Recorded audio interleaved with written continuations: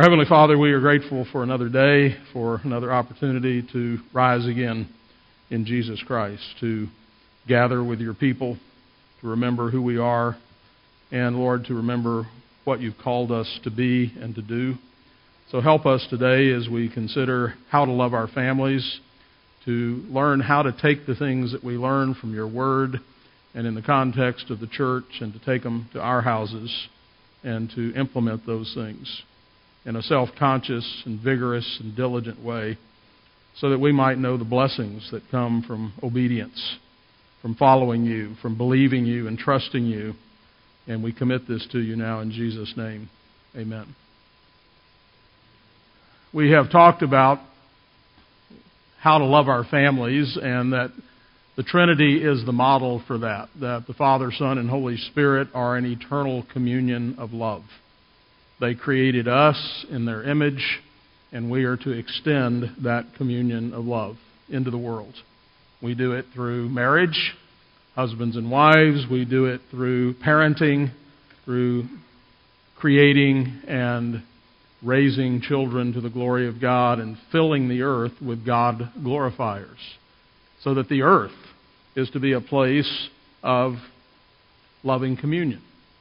That's the goal. Of course, sin disrupted that, which means it disrupted husbands and wives. It disrupted the relationship between parents and children. And now the task is made incredibly difficult, to put it mildly. The thorns and thistles of the world, but also the thorns and thistles of sin that constantly inflict themselves upon us, upon our families, upon the world. But the gospel, the work of Jesus Christ, has brought about hope and a change.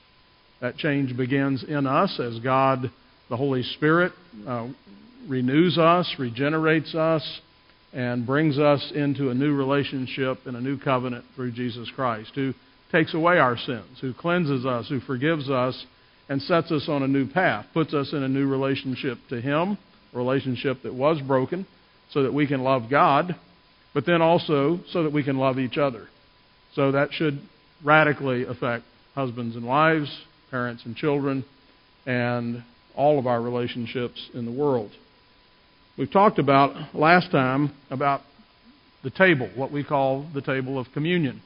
We have this, of course, at church each week. We culminate our service by gathering around God's table, but actually we begin our service that way. We begin by gathering around the table and confessing our sins, receiving God's absolution. And as we come to the table, that reminds us that we are in the right relationship with Him, and therefore we are able to commune. We hear His Word, we're fed by Him, and then we renew our commitment and covenant with Him. The Lord's table is an archetype of our family tables. As you've heard me refer to it as this being the big table, our tables being the little tables. Perhaps we should say our family tables should be an imitation of or a reflection of the Lord's table. The whole world is this way. Remember, liturgy is life. And so what we do here on a Sunday morning matters. It means something. It sends a message. It teaches a lesson. Now, it's possible to sit in any lesson, to hear any lecture, and to miss the point, to let it go in one ear, out the other, to tune out, to not let it soak in. But if we're paying attention, each time we come to the table, we should learn something and we should take something away. We are either reminded or instructed or stirred up in some way. And so we come to the Lord's table each Lord's Day to be fed by the Father, who meets our needs above and beyond all that we ask or think. He has given us life, He sustains that life, and He protects that life. The table, then, is the very image of fatherhood. It is the essence of which, of that fatherhood, is love. God loves us. The Father loves us. And so we began each week gathered around the family table as children to be instructed and nourished just before we are sent out the doors of our house, the church, to go live. And so too, as we go to our homes and gather around our smaller tables, we also are there to be instructed and nourished just before we are sent out to live and to fan out, to love, and to show the world that loving communion. By this shall all men know that you're my disciples. You have love for one another. And again, there's so much in the Bible, and really everything in the Word of God is profound, if we pay attention. But it's also very possible for the most profound truths to become trite and kind of a cliche of something that is kind of floating out there in our minds, but we don't really believe it. We don't really take it to heart, because if we do, it radically change all of our relationships in our lives. And so our church family is an outpost of the kingdom of God. The kingdom of God is bigger than Grace Covenant Presbyterian Church. It's all over the place. It's all over the world, thankfully. But then there are all these local gatherings of God's people, of God's family, and each of those are an expression, each of those are an outpost of this universal kingdom that transcends time and nationality. So throughout history, God's kingdom has been expanding and growing. It's not fixed at any given moment.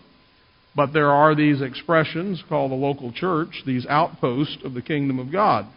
And then our families are outposts of the church, and these two are always tied together. That's true of us individually, but it's true of us as families also. And so, the Lord's table has many metaphors by which we see the depth and the simplicity of God's work. At the table, we see the seriousness of our sins. We see the magnitude of Christ's sacrifice. The grace of God in giving His Son, that God loves us. The peace that is made between us and Him. The power of the resurrection. The declaration of His death, that you declare His death until He comes every time you eat this meal, and all of its implications. The hope of His return. The communion of the saints. It is also, those are some of the profound, deep things, but also there is the simple picture of the gospel. So simple that the youngest child can understand. It is an appeal to all the senses. We hear the words of Christ. We hear the words of institution.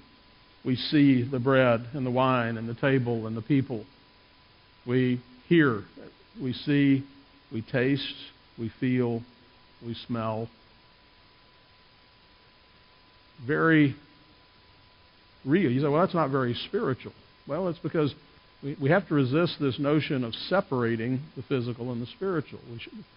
What God does is put those together.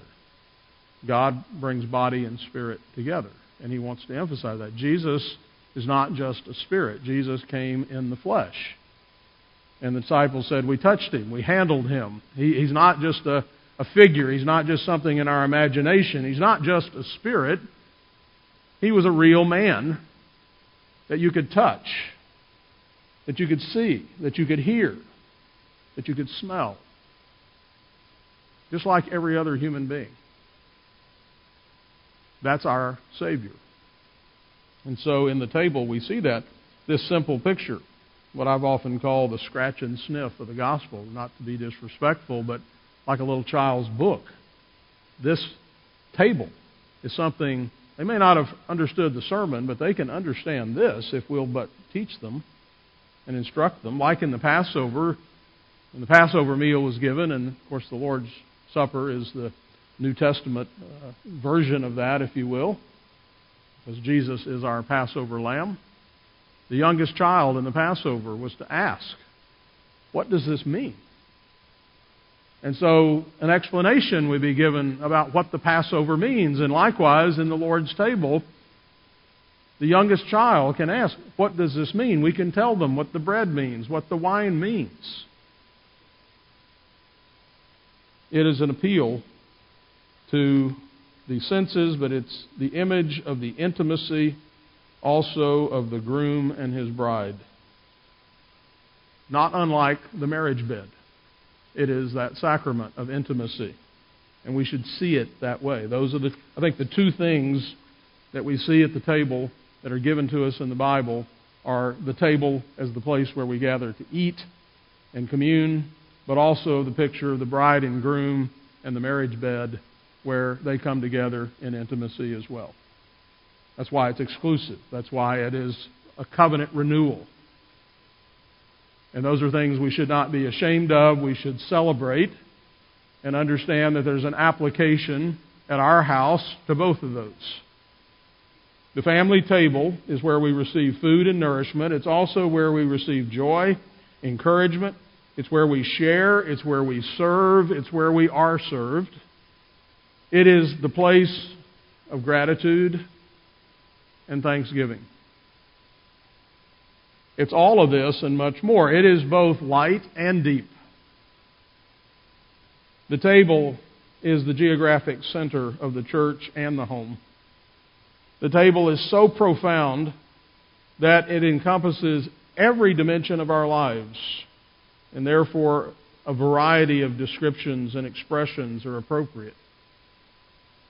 Every trip to the table should be exciting, enlightening, renewing,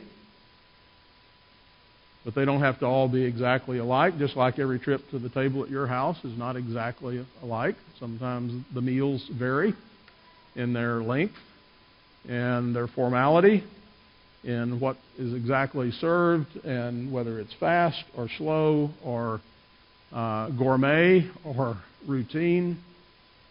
We need it all. We need that variety to come together. And likewise, think about Jesus. Jesus is all of that as well, right? He's routine, no form of comeliness. He was an ordinary man in many ways, a carpenter's son. Nothing that would enable you to pick him out of the crowd. But on the other hand, he's the eternal God. All the fullness of the Godhead dwells in him bodily. He's both. And so our tables are pictures of both. So, Psalm 23 tells us that God has prepared a table for us in the presence of our enemies. And so there's this curious mystery that does battle in my mind. On the one hand, we live in a world full of sin and misery, and that's a gross understatement. The multitude of individual sins, ours and others, along with their minor and major consequences. The pain, the suffering, the sickness, the injury, and the death, the sadness of the weariness of loss. This world is an extremely ugly place. On the other hand, as Christians, we at the same time live in a world that is wholly unlike the one I just described.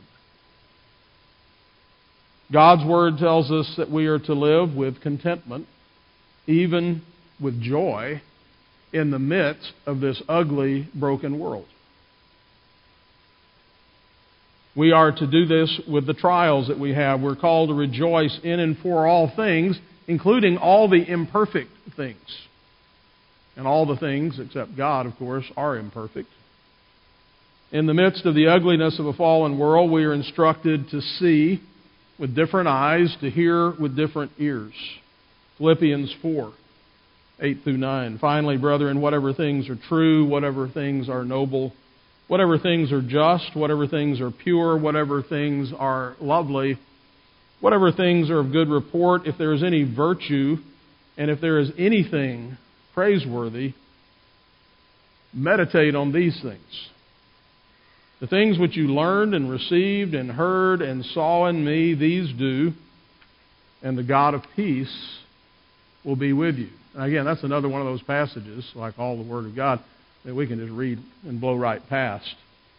Did you hear that last part? If you'll do this, if you will look at this broken, fallen world and find these praiseworthy things, if you will see these through the perspective that we are to see them as Christians, as those who belong to God, that to know that God works all things together for good to those who love Him and are called according to His purpose, what does He say?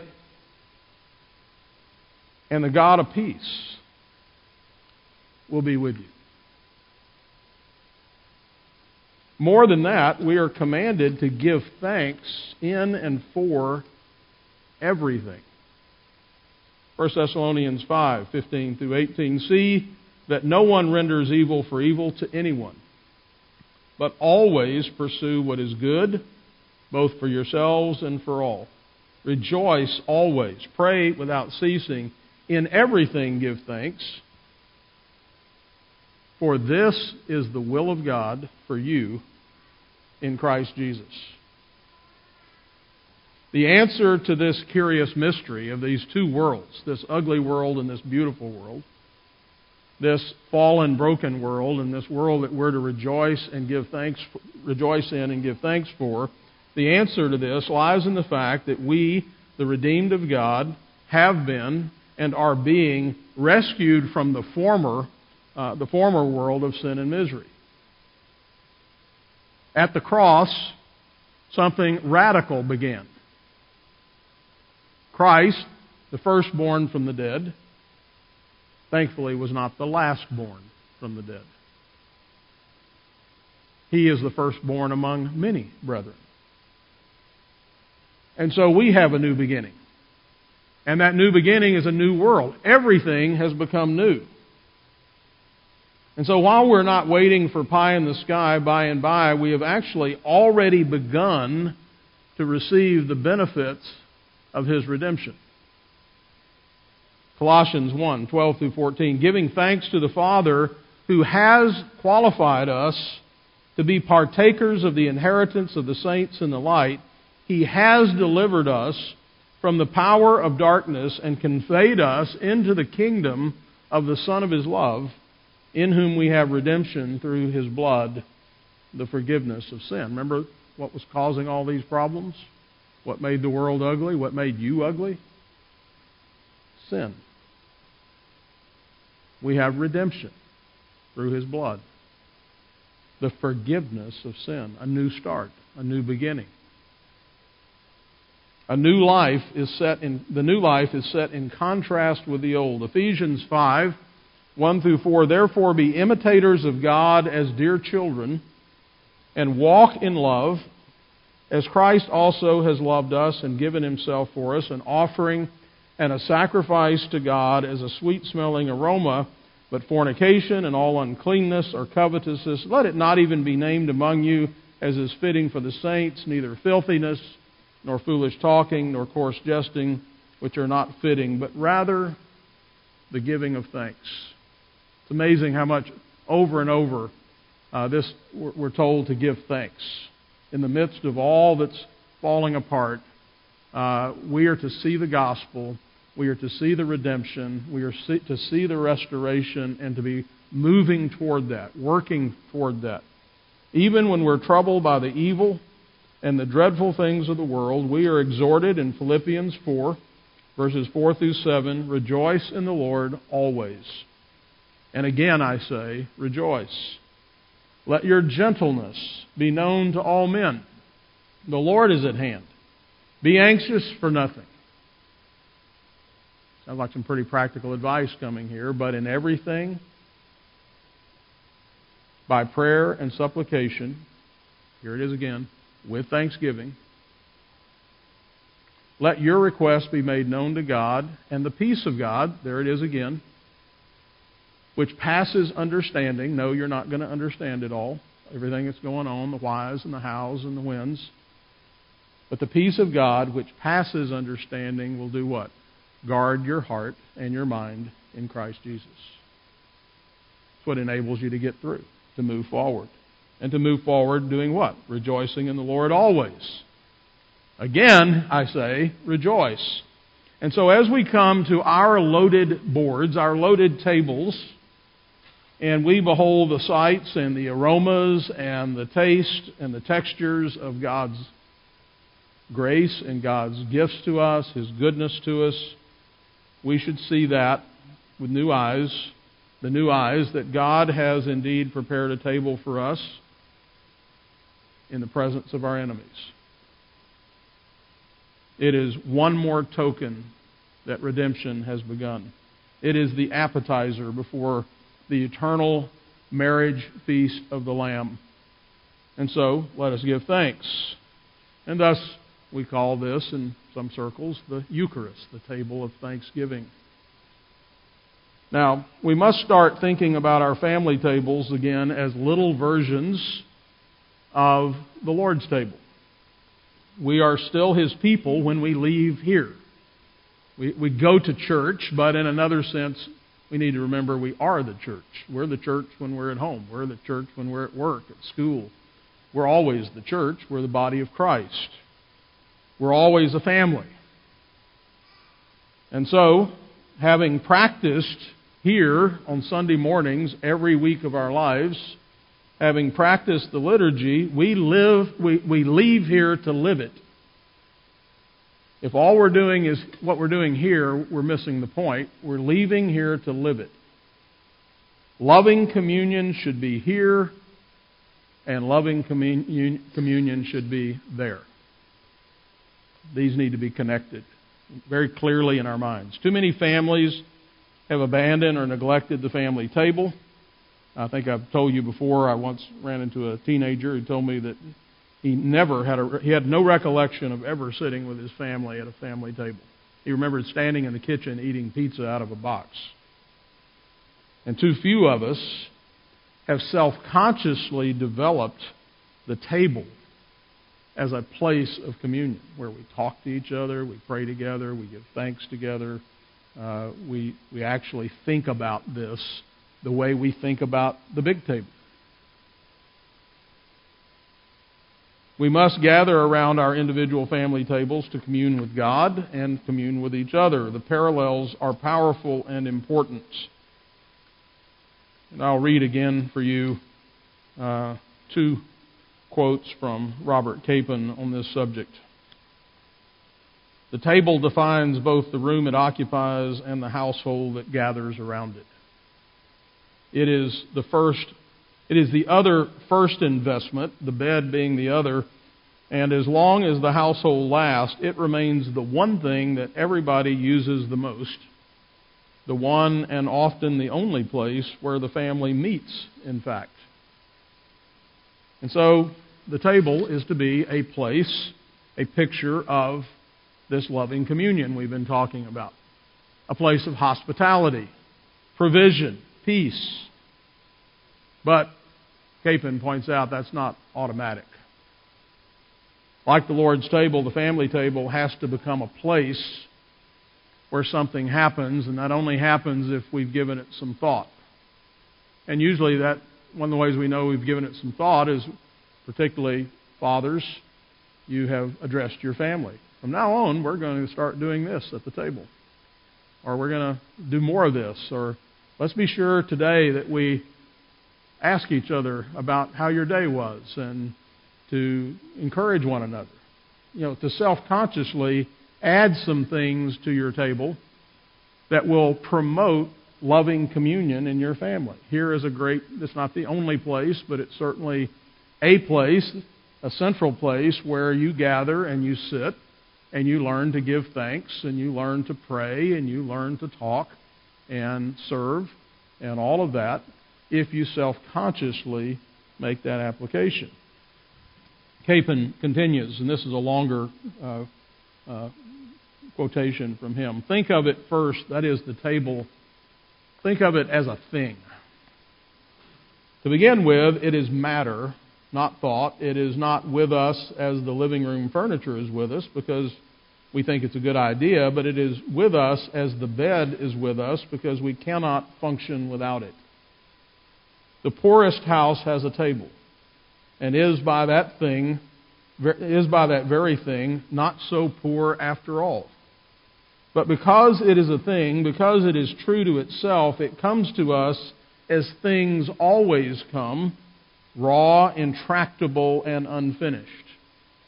Planks on packing crates or polished mahogany on delicate turnings, it is itself, It will not turn from table into board on its motion any more than box spring and mattress will become marriage bed without considerable care. It is there and it is suitable, but the household that gathers around it must work to bring it into the dance. The table enters the exchanges of the family exactly as the stage enters into the ballet, as a thing, as itself, by being faithful to its own mute and stubborn materiality. It is the floor that makes possible the marvelous leap of grace. It is also the floor that punishes the less than marvelous one with disgrace. The table can make us or break us. It has its own laws, and it will not change. Food and litter will lie upon it. Fair speech and venom will pour across it. It will be the scene of manners or meanness, the place of charity or the wall of division, depending on what is done with it, at it, and about it. But whatever is done, however it enters, it will allow only the possible, not the ideal. No one has ever created the board by fiat. God himself spread his table, but Judas sat down at it. There is no use thinking that all we have to do is wish for a certain style of family life and wait for it to happen. The board is a union of thing and persons. What it becomes depends on how the thing is dealt with by the persons. There is one result, however, which will be produced automatically. The board, or the table, will always give birth to liturgy. There's going to be some kind of habits at your table.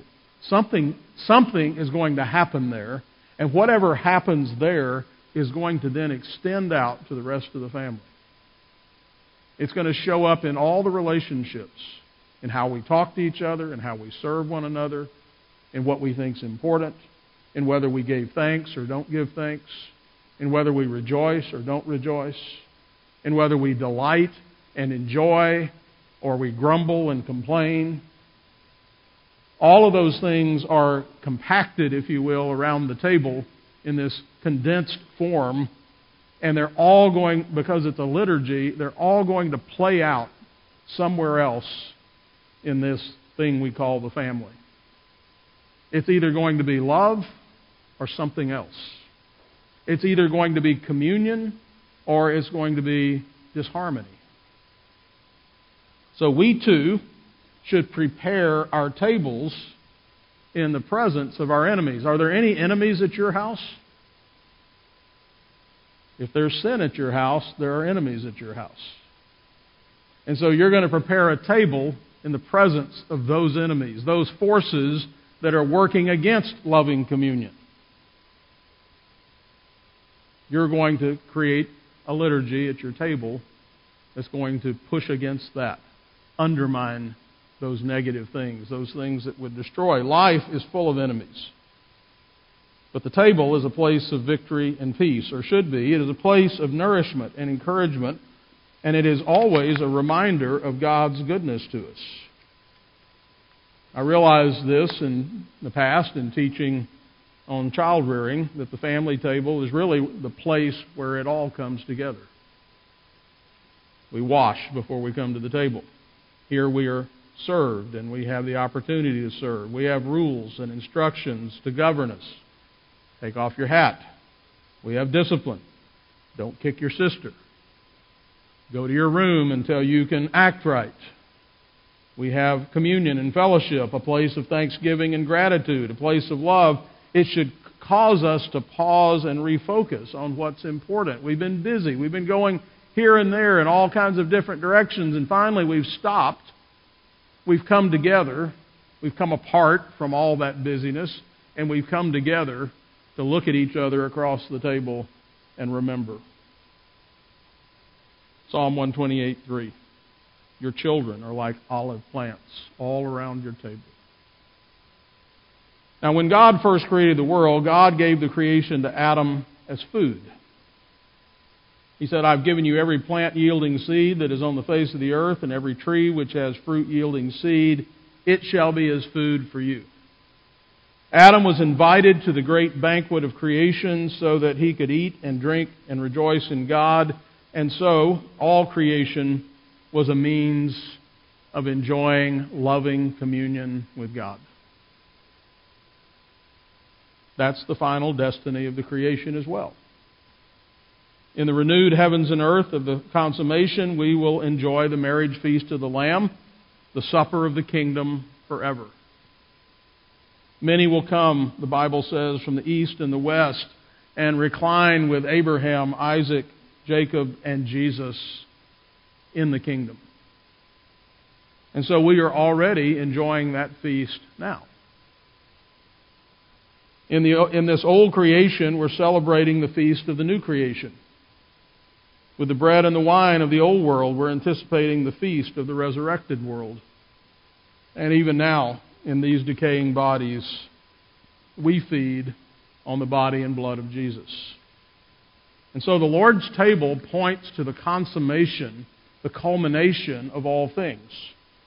Every week, the world of the future becomes the present. So our way of stepping into the future. At this meal, the fruits of the earth, the grain and the new wine and the oil, are made into the food of communion.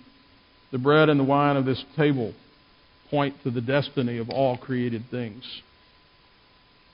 It anticipates the time that the creation eagerly awaits, the time when the creation will be set free from its slavery to corruption. Remember, we talked about how ugly the world is, how broken it is. It's going to be set free from that into the glorious freedom of the sons of God. From here, remember, we are sent to our homes to repeat these lessons and to live them, connecting our worship to the way we live with one another. There at our little tables, we apply what we learn from the great table of the Lord. So I've been speaking to you about your family as a place of loving communion. But your family is just an outpost of the community or communion we call the church. And here is where we learn the Word and how to commune so that we can go home and do the same thing with husbands and wives, fathers and mothers, and children. If we each just came in and picked up some bread and wine when it suited us and we consumed it privately, we would not be discerning the Lord's body and we would not be joining in loving communion. We'd be missing the point. The table is the meeting place, again, where we remember who we are and what's been done for us. We remember that we are dependent and that God the Father is our provider. We remember that we are not our own, but we belong to Christ and that we are, in fact, members of one another. I'm not the most important person on the earth. Not the most important person in the church. Not the most important person at my house. You and I, you're an important person. But you're not the most important person. You're part of something bigger than you. That's a pretty important lesson. It's really the lesson every single human being has to learn. We enter into communion with God as He serves us and with one another as we share this meal. We are nourished and renewed at the table. We leave this table, this big table, therefore ready to live in the context of all those lessons. Similar things, again, should be taught and received at our daily family tables, but this great table, this big table, is where we start. We're starting the week here. It's here where things are set right in our lives as Christians and brought into proper focus. Again, the meal is simple, but the lessons are large. And so let us eat the covenant meal. Let's renew our covenant oath of loyalty to our triune God. And then as we gather on a daily basis at our little tables, our small societies of Christians, we learn to commune in love and to share and to pray and to talk and to receive and give thanks, to serve and be served, and to love one another as we are renewed. We cannot neglect such an important huddle without the fragmentation of our little societies. And so we should develop it, guard it, and practice it often, really daily. It is not hard to see the significance of a feast as a symbol. It is an appropriate expression of friendship and fellowship. The one who gives a feast demonstrates to the guest his friendship toward them by inviting them to partake of the food of his house. Kids, let me say something to you. It's very easy. It's really true for all of us, but when you've had a meal set on a table before you 3 times every day your whole life, very easy to take that for granted and to think somehow that's just supposed to appear. But that meant somebody worked, somebody labored, somebody loved, somebody thought about you, somebody's taking care of you. You can't do all that by yourself. You need other people.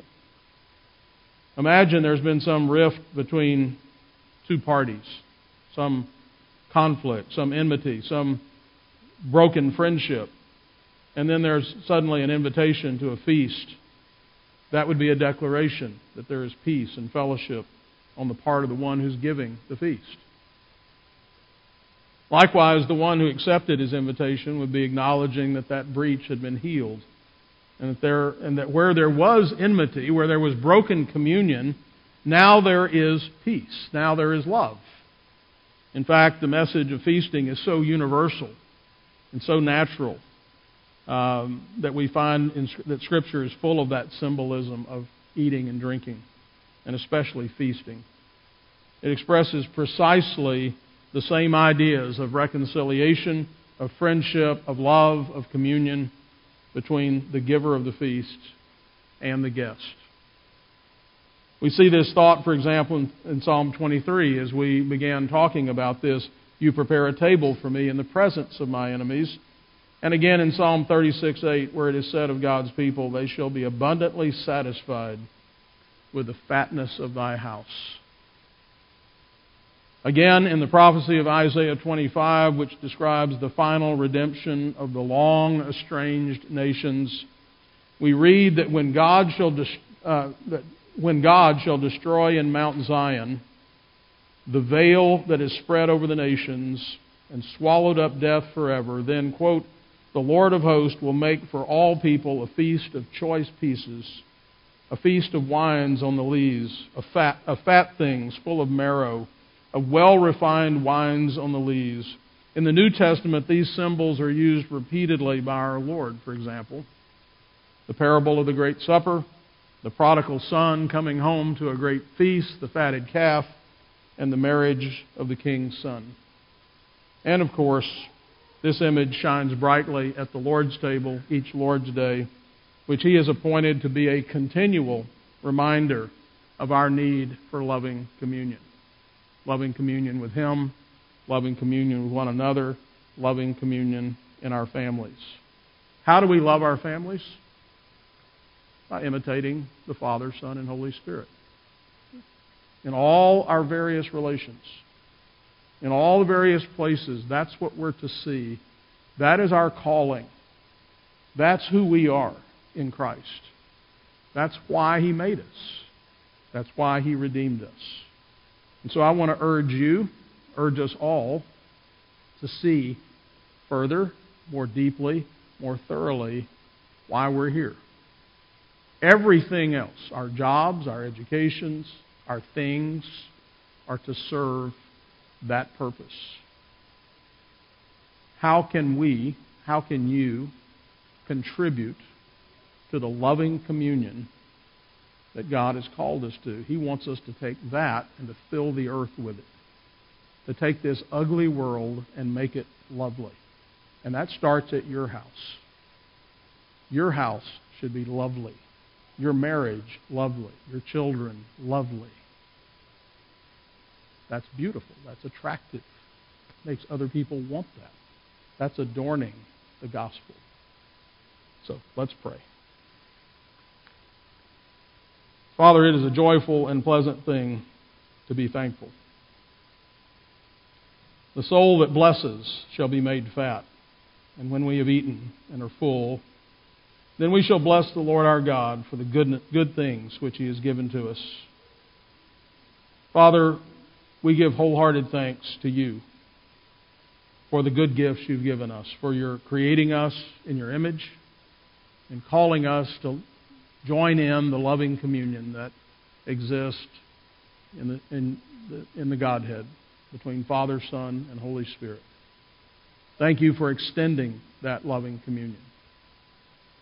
Lord, we confess that we have fouled that plan through our sins, that we are grateful that Your love is greater than all of our sins, that You sent Your Son to redeem us, to wash us, to cleanse us, to give us a new start, to make us a new creation, that we might know that loving communion with You, with one another in the church, and with one another in our homes. Help us to see that, to feel that, to be enthusiastic about implementing that in our lives, in our families, so that the world might see and believe. We pray in Jesus' name. Amen.